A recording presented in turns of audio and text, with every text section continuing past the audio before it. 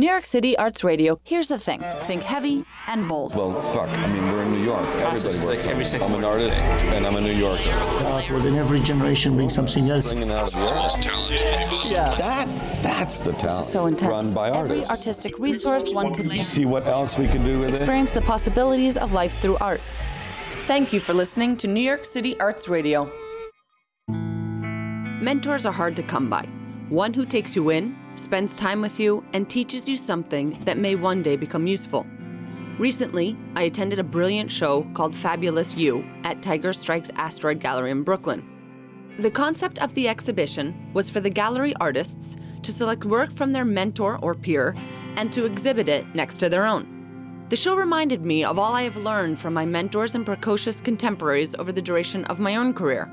We alone have the power to choose our own mentors and bosses as a surrogate for the examples we want to follow and one day pass on to other eager rookies. This episode is dedicated to those who intend to incite curiosity and cognitive knowledge in others, especially in this unstable chaos of fact versus fiction and post-truth. Today, I would like to celebrate one of my friends in particular, René Ricard.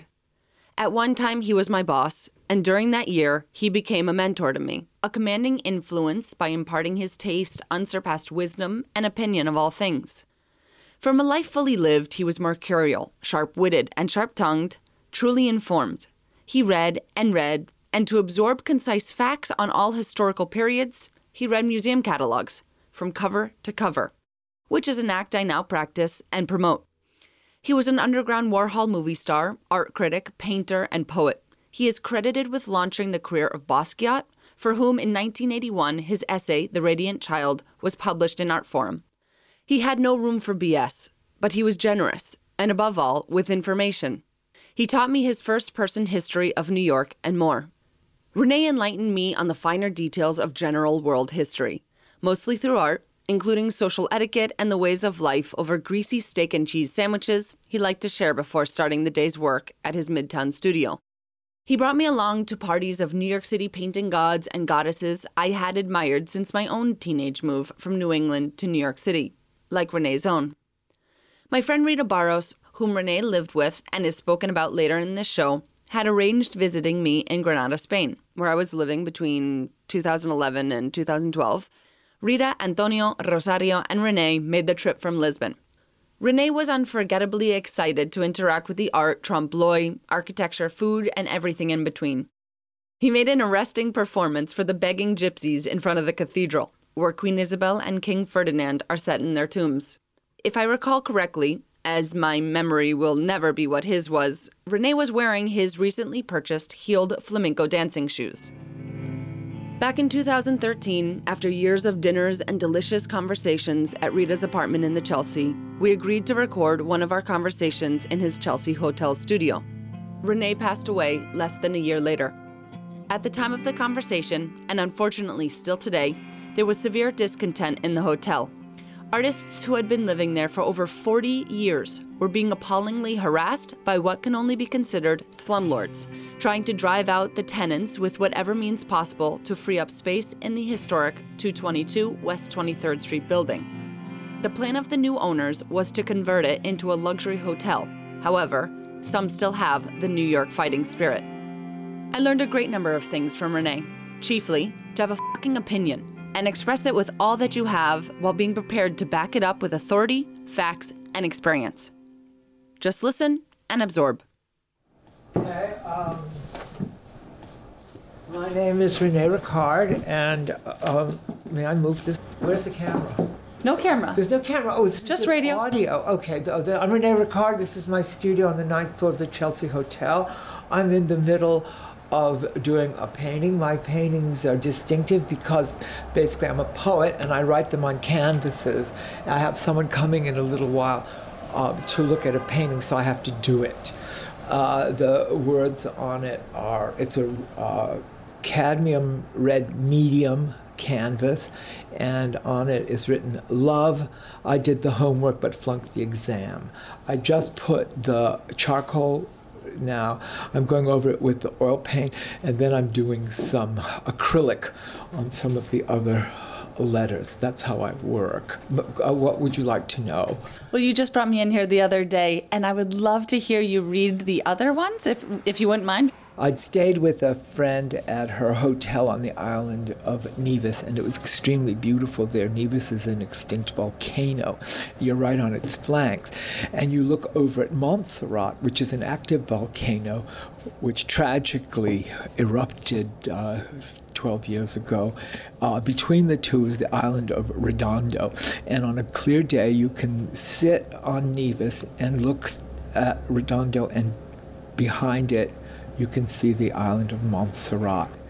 So I just wrote 3 paintings for my friend Helen Marden, wife of artist Bryce Marden, who's my hostess there. And here they go. Redondo for Helen. When I write the book, Volcanoes of the Caribbean, I shall write from my perch on Redondo. I shall write on a large leaf with the turquoise quill from the wing of the purple Carib hummingbird dipped in lava. Okay, that's one. And Nevis, just before dawn, the big rain clouds over Montserrat. I saw it. At the top cloud's edge, dawn's pink hands. Then the sun itself, burning gold through the rain on the horizon. It was very beautiful at dawn, the sunrise. I suddenly saw what Homer saw in the Aegean. Now I have some messages coming in, text messages. Let me put this aside for now. Okay, and here's the third one. My friend Helen, we went to Puerto Rico to see this hotel because it had these extravagant gardens. The place was so pretentious that Helen texted me from her room to my room. It's like prison. And so I texted back, no, Helen, I've been to jail. It's not like this. But I wrote her this poem, Helen in Jail. The surf pounding, the heliconia, hellish, the coquille screaming, coquille. Yes, Helen, a prison. But you will survive this, I guarantee. So those are my 3 little poems for Helen. What is it like living with the new management at the Chelsea Hotel? Well, I just read a poem called Helen in Jail. We could change the title to Renee in Jail because this is really hell. At the moment, we have no gas for cooking. We have intermittent hot water.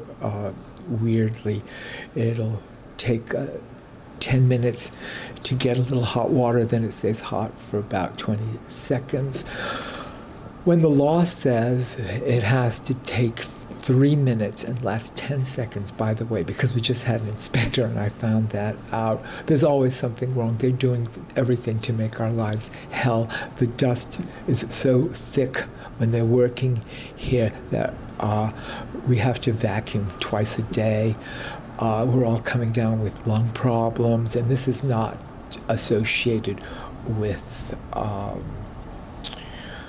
asbestos or gypsum or anything. This is just plain dust. And the landlords think that they can best us, and they bring us to court all the time. For instance, my last 2 rent checks have not been cashed yet. They're just hoping to hold long enough for them to bounce. They have brought people to court for non-payment of in one case 5 months rent, and Rick had the checks that he paid with.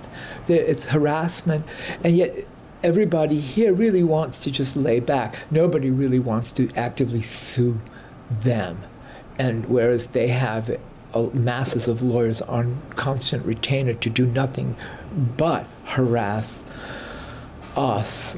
I was just in court for I was 1 day late with the rent check, and I was evicted illegally.